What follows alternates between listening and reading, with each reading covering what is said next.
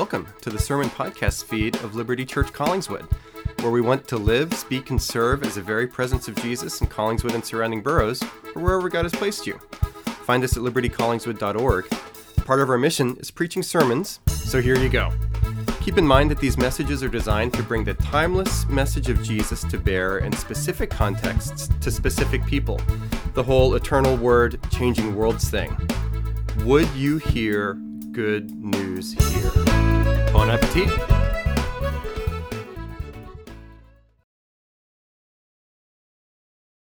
And I will read here from the beginning of Isaiah chapter 43. Isaiah in the Hebrew Scriptures, the Old Testament, towards the middle end of that book, the first 7 verses. So follow along as I read from Isaiah. But now, thus says the Lord, He who created you, O Jacob, He who formed you, O Israel, fear not, for I have redeemed you. I have called you by name, you are mine.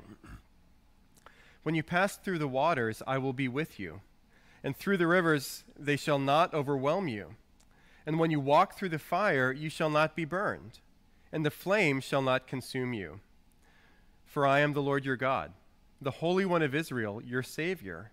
I give you Egypt as your ransom, Cush and Seba in exchange for you. Because you are precious in my eyes and honored, I love you. I give men in return for you, peoples in exchange for your life. Fear not, for I am with you. I will bring your offspring from the east, and from the west I will gather you. I will say to the north, give up, and to the south, do not withhold. Bring my sons from afar and my daughters from the end of the earth, and everyone who is called by my name, whom I have created for my glory, whom I formed and made. Friends, this is the word of the Lord. Thanks be to God. Eric, why don't you come on up as I give a prayer that God would illumine these scriptures to us even now. Heavenly Father, thank you so much for gathering us here this morning. And this is not a sermon segment that we've been planning for weeks and months, but we trust that your Holy Spirit is here with us and sufficient for this conversation. We pray that it would bear fruit in the lives of those listening. Thank you, Father, that even as our world and seasons continue to change, that your word does not. It is true, it is eternal. And so we cling to what you've revealed to us, and we look to the ongoing work of the risen Christ in the world through the Holy Spirit now. Father, thank you again that you give grace and mercy. This has been a crazy year, but you've been among us. Continue to do so, we ask and pray in Jesus' name and for his sake. Amen. Well, hey, man. Hey. Here we are. A few days before 2020 ends. It's been a crazy year. And think we continue to pivot, the year of the pivot, as we've been joking about here on staff for 10 months plus now. Yep. So, yeah, man, I'm excited to dialogue with you a little bit and just try to debrief 2020. I know for all of you watching here, we're in the last few days of 2020, and it's a good time as we're on Christmas holiday to do some reflecting. And so we wanted to do that a little bit here this morning. So Jim's going to do that. I'm going to serve as the moderator here of said dialogue. And yeah, man, I'm excited to chat. So why don't we dive right in? All right. Thanks, Joe. I am Troy Buck. It's great to have you with us here this morning. And yeah, so been wondering how this year has been going. And so a question for me now for a couple thoughts too, and then we'll just kind of go back and forth from here. How has 2020 been? What have the challenges been? So I've told a few people, I've mentioned to Eric before, in home meeting and other places, there's a group of researchers called the Barna Group, and for a long time now they've been researching a lot of different dynamics of the church in the U.S., including pastors. And the Barna Group says that as they've been tracking with pastors for a long time in large sample sizes, pastoral discouragement is at an all-time high. Something like 70% of pastors are discouraged right now, and they say that they're not sure if they'll make it a year from this point. I think we've got this, but at least for me, Eric, I can feel the pull. It's been a discouraging year, and the nature of church work is something that neither Eric nor I have prepared for. In seminary, we've joked many times that in our seminary and theological education, there was no playbook or chapter in any book for what to do during pandemic. And so it's been hard. The nature of church work has changed over this past year.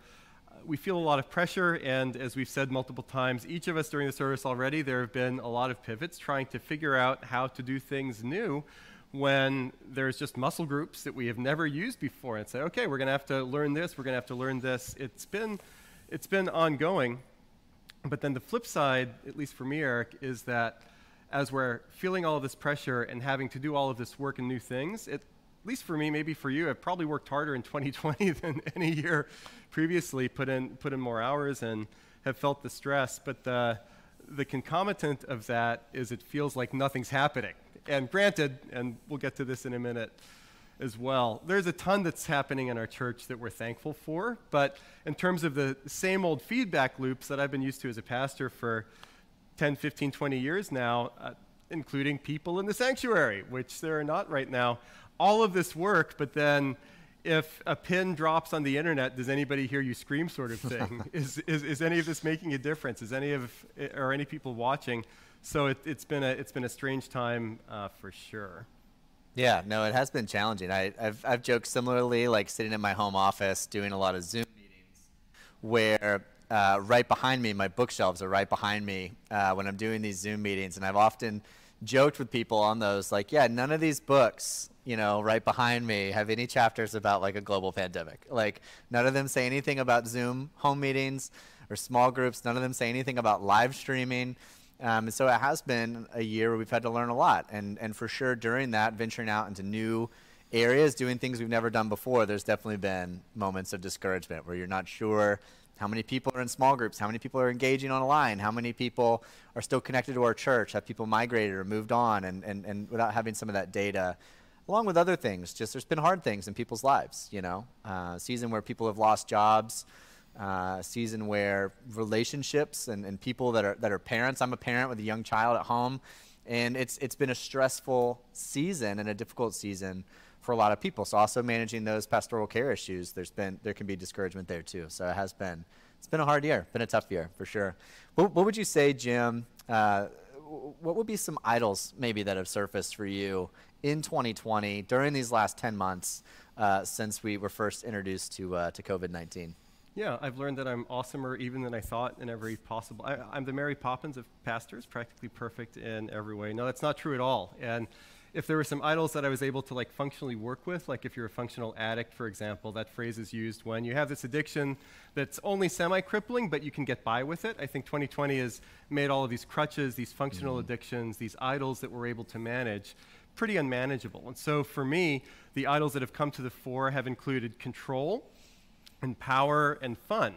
Idols, something that I give myself over to that doesn't give back to me, that doesn't cause my flourishing, but it takes from me. When we worship the one true God in Jesus, that's a relationship where we're worshiping and being filled and freed, and not worshiping as by an idol where we're being taken from. Control. I'm a control freak. Hopefully I'm not alone in this, but once again, on the internet, nobody can hear you scream, so I'm used to seeing nodding faces of people saying, yes, I have control problems too. Apparently nobody does because I'm not seeing anybody in the room. But I struggle with control, and the control factors that have been stressors for me at a time like this, I don't know how long this is going to last. I think I joked a couple sermons ago that right when pandemic started, we closed down public worship in mid-March, and pastors were wondering, hey, are we going to be able to regather by Easter? And I said at the time, well, the good news is we got Easter right. We just got the year wrong. So we've been planning continually for different liturgical seasons in the church, different missional initiatives that we're saying we don't know if we're going to reopen or not. Probably will be open by this point, but it still just doesn't happen. And so we have no idea. There's light at the end of the tunnel with vaccine, but for me, who has prided myself on being able to keep situations under control, all of that is up in the air right now. And like Eric, you mentioned also, as we have less feedback points with people at church, that's been hard for me as a pastor. The analogy that I've used before in a couple situations has been the NFL season. So, football, big deal, Eagles, bad team. The point being here is that sports reporters have said that they're used to being in locker rooms before and after games. And when you're in the locker room after a game, there are the official interviews from the podium, but then there's also you're roaming around the locker room, and maybe you get something off the record from a disgruntled player. Maybe somebody over here is really talking up a rookie in a way that he's not comfortable projecting out yet. So you get all of these sources, both named and unnamed, and you leave the stadium having a full view of what the team is. That's what church felt like in retrospect. But now, when we're in pandemic, it's like, I hope we still have people. And yes, we do, and we're even growing in some ways right now, which is really exciting. But for a control person who's used to those feedback loops, it's been really destabilizing to me. And then power. I prided myself too much on being somebody that can compel certain outcomes. If I just work hard enough, if I think hard enough, things are going to be okay enough. Simply not the case right now. I don't have as much power as I thought I did, which ultimately is healthy, but then on a daily basis is pretty deeply challenging to me. And then also power even as it relates to myself. I'm an Enneagram 3, so for any of the rest of you that are Enneagram 3s, number one, you're awesome. Number two, you're deeply flawed and broken in some unique ways, and I grieve for you. So Enneagram 3s, we often focus too much on the outside world, over-functioning there, and ignore ourselves. I felt that for myself for sure, and bad habits have crept in at different points, and I have understood and felt and experienced that I have less power than I think that I do, even to control my own heart, my own life, and my own actions. Finally, fun. I have an idol of fun. Eric likes to have fun. I like to have fun. We all have to like fun, but when Jim doesn't have fun, he gets grumpy. Apparently that has come out more and more in 2020, where I've had less fun. And deep flip side of that is that 2020 in so many different ways has been a year of sustained grieving. Grieving in ways that I haven't experienced before, grieving in ways that it's just the same, day after day, week after week, a Groundhog Day feeling of grieving. But then there's another layer in which nothing is happening. It feels like we're just kind of doing the same thing over and over again. But then there's a lot of normal fun things that in the course of the year that I'm able to look back at the end of other calendar years and say, oh, it's fun that we got to do this again, got to do this again. I understand that I'm not the only one in this boat, but there were a lot less of those things that I was able to say, oh, that was really fun this year, because there has been less of it. Yeah.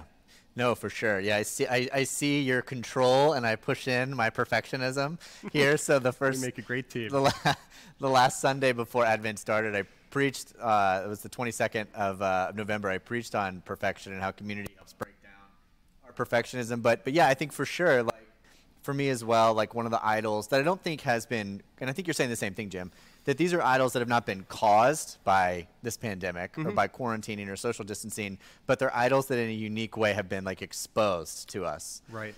And I think for me too, like one of those idols, and I love the data poor analogy and the locker room analogy, and we've talked about that quite a bit over the course of this year. I think for me, in a similar way, there were certain data points like how many people are in groups, how many people are serving, how many people are attending children's ministry, how many people are in the sanctuary, how much money do we have, how much money are people giving right now, all these metrics. And one of the idols for me that, again, was not caused but was exposed by this pandemic is the idol of tying my identity and my success as a pastor to all the metrics going up and to the right all the time. And when they don't, I feel that. I can take it personally and feel like a failure. And I think with this season where we've been data poor, a lot of those metrics that I would hang my hat on, I haven't had.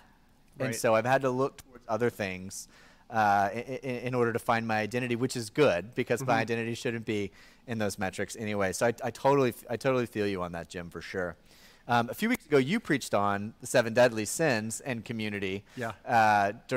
Right before Advent started, and so I wanted to ask you, like, what are some of those 7 deadlies that maybe have cropped up in your life this year? Yeah, let's talk about those. One real brief thing about data points. I had an experience a couple months ago when there was a family that moved close to us from Manhattan. They were getting out of the city and said, hey, let's move to Collingswood. We could still work in New York some. It didn't help our insecurity about being the 6th borough or anything, but there it was. And the guy, we were hanging out in their backyard, socially distanced, the husband and father said, so where is your church? And for all of my years of ministry, there's an easy answer for me to say, well, our church is at 43rd and Baltimore, or church is at 32nd and Avery, or now our church is at, what is this cross street? Fern and Haddon Ave. Fern and Haddon Avenue. I'm here a lot. Where's your church? I don't know. It's everywhere and nowhere. And yes, at the same time, 7 deadly sins have been cropping up. Those things, those categories, traditional in the church around the world: pride, greed, lust, envy, gluttony, wrath, and sloth.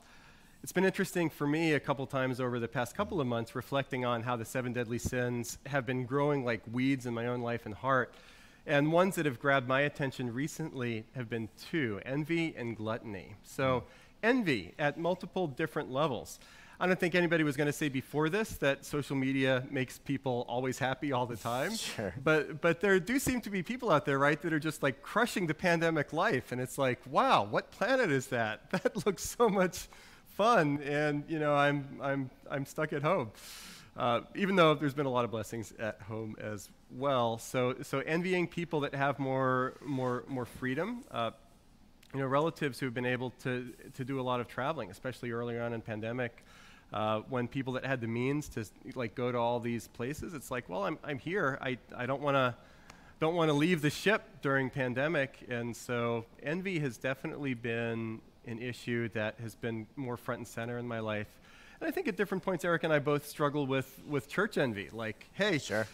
Look at this 20,000 person church that's doing all of these awesome things immediately in pandemic, and then here I am trying to figure out how to preach into a camera when this other like lead guy or lead pastor over here is just awesome in all of these skills that I'm having to learn on the fly. And so that John Cheever short story, Christmas is a sad time.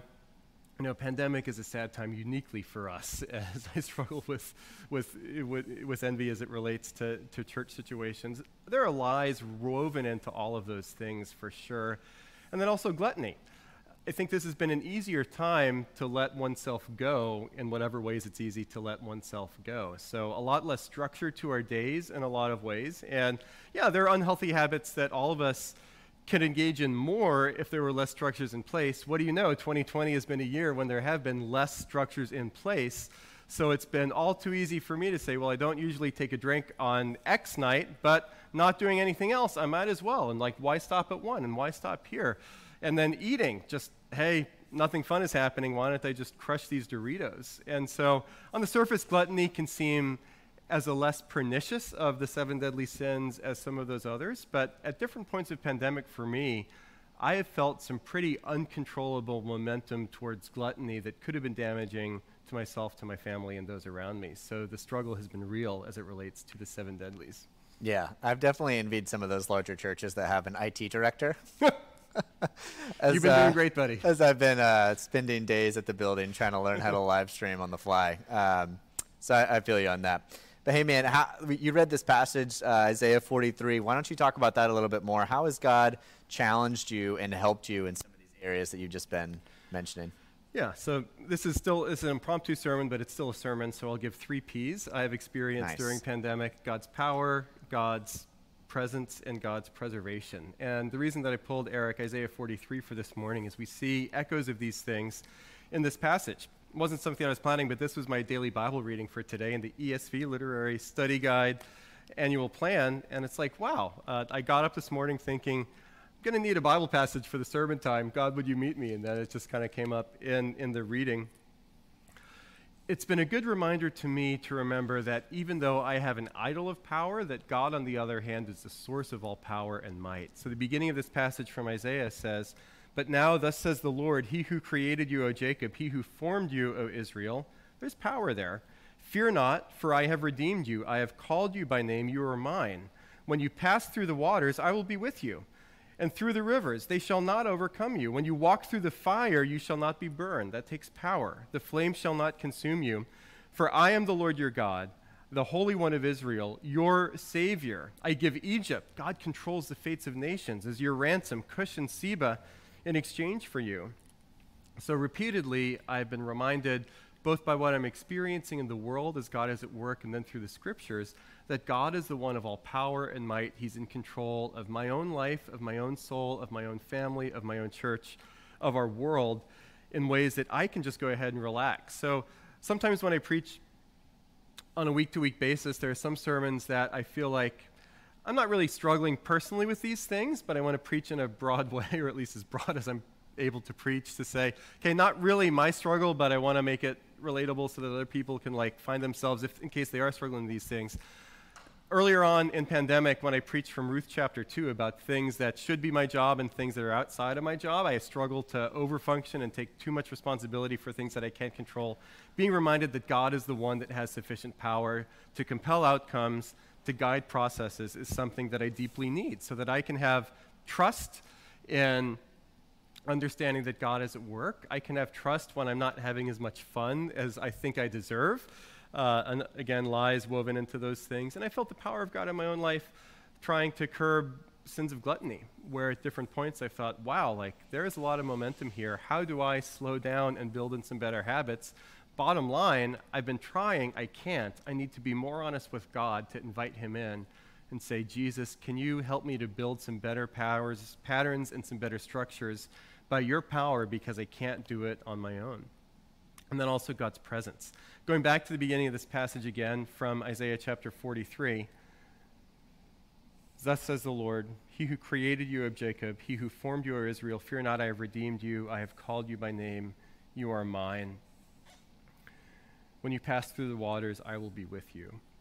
I'm not somebody, and I think I have been growing in this year during pandemic, but I'm not somebody naturally who, as a Christian, is able to say, like, every second of every day, I'm somebody that's just on fire with this deep, profound, piercing sense of God's presence. It's a learned activity for me, and I have to cultivate it.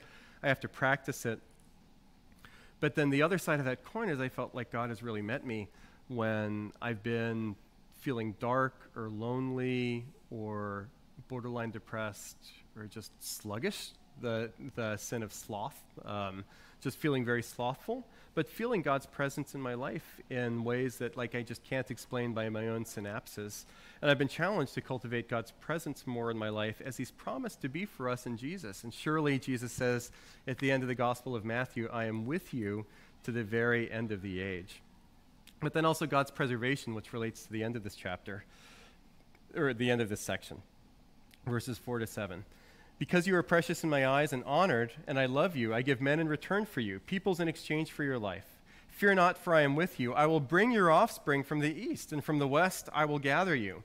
I will say to the north, give up, and to the south, do not withhold. Bring my sons from afar and my daughters from the end of the earth, everyone who is called by my name, who I created for my glory, whom I formed and made. Whether it's here before Jesus, God telling Isaiah, I will continue to gather a people for myself, or for us, halfway across the world, 2 millennia and more later, God is still at work in the world to gather a people for himself, even around and in and through us, trusting that even though we don't have the same dance moves that we used to as a church, at least right now because of pandemic, God is at work to build. And a couple weeks ago, Eric, you, or more than that now, but you were able to say during our offering moment, hey, thanks for giving to Liberty Collingswood. We're still growing, and we're adding people to our numbers where we're in Holy Trinity here at Fern and Haddon Avenue. There have been people that are part of our church that have never set foot in this building before that are so thankful for the ministry of us. And if pre-pandemic, I'm able to say, well, people are joining the church because of us. You know, Eric, we're doing a great job. Look at all the work that we're doing. And it's not like we've taken this year off, but as we feel so much more removed from the immediacy of ministry feedback, it's been convicting to me that people are still continuing to join with us in mission for the gospel. And God's only doing those things that he said that he's promised to do, because he's a good God to us. And here we see that Jesus, after Isaiah, is resurrected, and so he is the one that offered Jesus as our substitute. And we realize that this gathering that occurs in the world is by grace. None of us deserve to be part of this great sweep, this great plan, but we're included because Jesus has died and is risen again for us, so that we can receive mercy and be encouraged that even if we feel like our lives are at dead ends, we look to the dead end of the empty tomb to see that it's not really a dead end. And instead, we see that the empty tomb leads to resurrection. And we're able to look for resurrection life by the power of the Holy Spirit on a daily basis here. And look forward again to, as Jesus has come the first time, as we were remembering in Advent, he'll come a second time to renew all things. There is only resurrection finally in our future. Yeah, man, that's so good. That's so good. Yeah, we sit here. We're only a few days away from 2021. So, Jim, what are your New Year's resolutions? No, I'm just kidding. But seriously, what are some hopes that you have for 2021, and maybe what are some fears? What are some things that bring you some anxiety about this new year? Yeah, so I hope at this point Ben Simmons is shooting three-pointers and will continue to shoot three-pointers. Well, it's interesting. Eric used his right hand. Ben Simmons is a left-handed shooter, but we think that he shoots with the wrong hand and should use his right. That's what I meant. I was doing checkers. You were doing chess right there, buddy. So I like that. Yeah, as we look forward to 2021, I feel myself fighting the impulse just to try to get back to the way things were as soon as possible, whether it's for myself, for my family, or for my church. Continually, there's been this idea that, if we just wait a little bit longer and health news gets a little bit better and our life gets a little bit crazier, finally we'll get back to the way things were. I don't think that's going to happen. Hopefully news will continue to get better, the vaccine will be effective, and there will be some return to normalcy, but it won't just be a copy and paste of what's before. And I can picture, as another Old Testament story, when the temple was rebuilt and the old people were crying because the glory of the new temple is not comparable to the glory of the old temple, there are going to be some ways in which life post-pandemic still will remind us that it's not as good as what we had beforehand. And preemptively, I'm trying to fight that impulse in myself. But then, from a healthier place, I'm able to look at some of those same factors and understand that God is going to meet us in some new ways, again, personally, family, church. And so the goal is not to get back to what we had, but to go where God is leading. And even though this has been a crazy year for us, we're able to look around the world and throughout the ages and see that God has been a sovereign Lord over tons of crazy situations. And even as I think about, wow, my life has been really hard this year, there have been so many people this year that have had lives so much harder than me, and certainly throughout the ages, but Jesus has still been Lord. And going into 2021, Jesus is still resurrected, and there's still going to be mission for us to do. Yeah, that's good. Yeah, the King is still on his throne, That's right. as we enter this new year. Jim, thanks for being willing to dialogue, man. I was a little bit on the fly when you called me at 7 p.m. last night. I was a little nervous about how things were going to go today, but it's been fun to talk. It's been great to hear your thoughts from this passage, and so yeah, appreciate you answering some questions, being willing to dialogue. It's been fun. Yeah, it has been. Let's do it again sometime. Keep in touch. All right, thanks everybody, and we are going to close our sermon segment in the name of the Father and of the Son and of the Holy Spirit. Amen. Hey, could that have been the best sermon ever? The odds are strongly not in its favor. Still, thanks for listening, and be sure to rate, review, and subscribe. You can also check out our version of a preaching after party, the Post-Sunday Blues, a preaching post-mortem, on the same podcast feed, where you can go backstage with the sermon. Live, speak, and serve at you later.